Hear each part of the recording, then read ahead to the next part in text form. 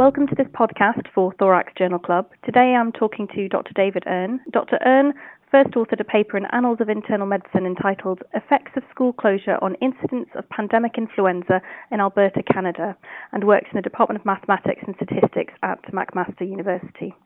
Dr. Erne, thank you for taking the time to record this podcast with us today. My pleasure.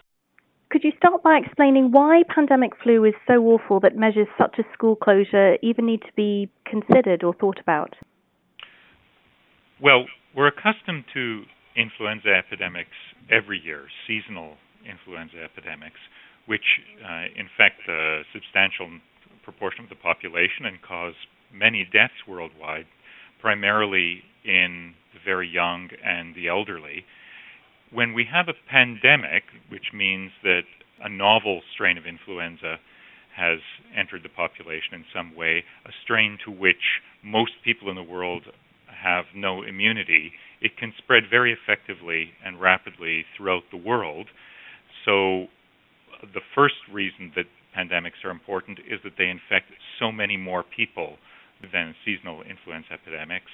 Also, they have a history of causing a lot of trouble, that is, very serious illness and death in sectors of the population that aren't normally considered at high risk in the population. And the most extreme example was in the 1918 flu, when the highest mortality was actually in young adults, individuals between something like age 20 and 35. Can you explain a little bit about mathematical transmission models, in particular how you do them, what assumptions need to be made, and how results should be interpreted? Perhaps it's easiest to contrast a mathematical transmission model with just a statistical model that tries to forecast how an epidemic will proceed. You can imagine that day by day or week by week you get numbers of cases or deaths that have been reported. On the basis of the pattern that has occurred so far, you could try and fit a curve that predicts the future of what will happen in the epidemic. But that won't work in the case of an infectious disease. At least it won't work very well typically. And that's because it wouldn't take into account the mechanism of disease spread, which is that individuals contact other individuals and they contact others and so on.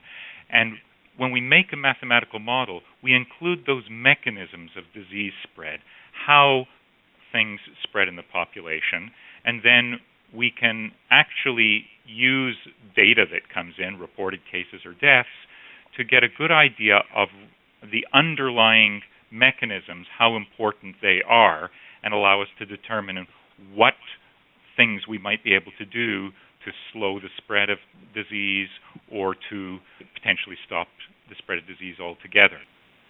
What were the specific aims of this study?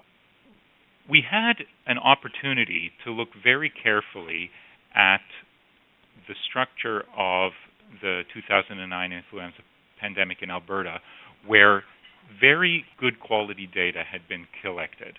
And what I mean by that is that unlike most places in the world, in the province of Alberta, anybody who wanted to basically was being tested for influenza, and that went on right through the summer and into the middle of the second wave of the pandemic. And consequently, in terms of interpreting the structure of the epidemic, we didn't have the problem which we would have in most places, that there were testing restrictions that were imposed. So because we had that opportunity of good quality data that sampled the epidemic, we were able to ask questions about what factors influenced the structure of the pandemic.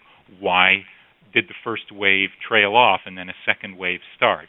And so we wanted to try to address those questions, and in particular we wanted to know whether closing schools for the summer had an impact on the structure of the epidemic, and whether changes in weather patterns had an impact. The opportunity to do this type of study is rare because people almost never collect the type of data that would facilitate it. For example, in the province of Ontario, which is larger, fantastic data were collected until June the 11th, right. And then they imposed testing restrictions. Sure. And when I speak about this work, I often make a plea to people who control data collection to say, it really is worth collecting high-quality data throughout an epidemic of an infectious disease, well after you know what the disease is and what its characteristics are, because then after the fact you can look back and figure out what control measures or what environmental factors had an impact on the pattern of the epidemic, and that is very useful information for planning control strategies in the future. And what did you find? We found that school closure, which in this case meant schools were closed for the summer because classes ended in late June, had an enormous impact, and by far the strongest impact on the pattern of the epidemic.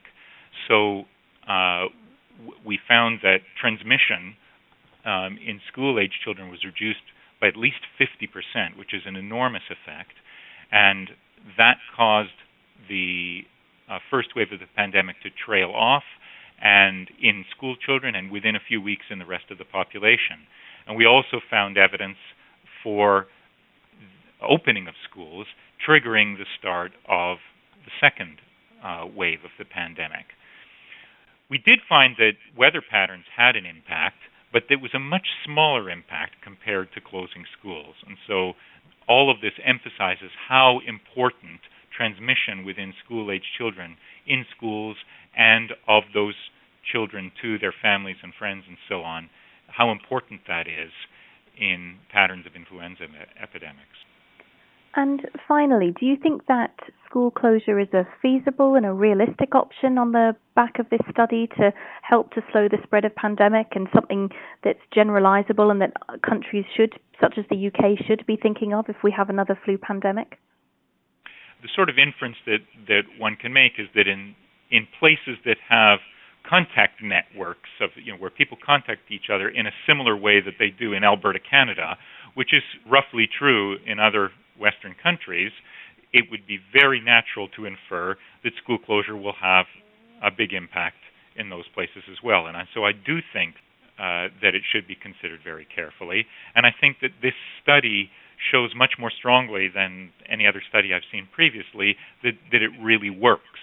People have thought for a very long time that school closure probably would have an impact, but it's been very difficult to really show that decisively with data and show using a model that the transmission has been reduced by a big factor. And because we had the opportunity to use this very high-quality data, we were able to establish that.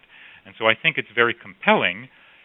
In spite of that, no matter how compelling the effect of school closure on transmission is, it would always have to be balanced against other social factors. If the mortality rate from an influenza pandemic actually was extremely low, then you might not think it was worth all the economic and social costs of closing schools for a very long time. But it's public health officials who need to make those kinds of decisions. Dr. Owen, thank you very much. My pleasure. For more information about this program and other BMJ Group podcasts, please visit bmj.com.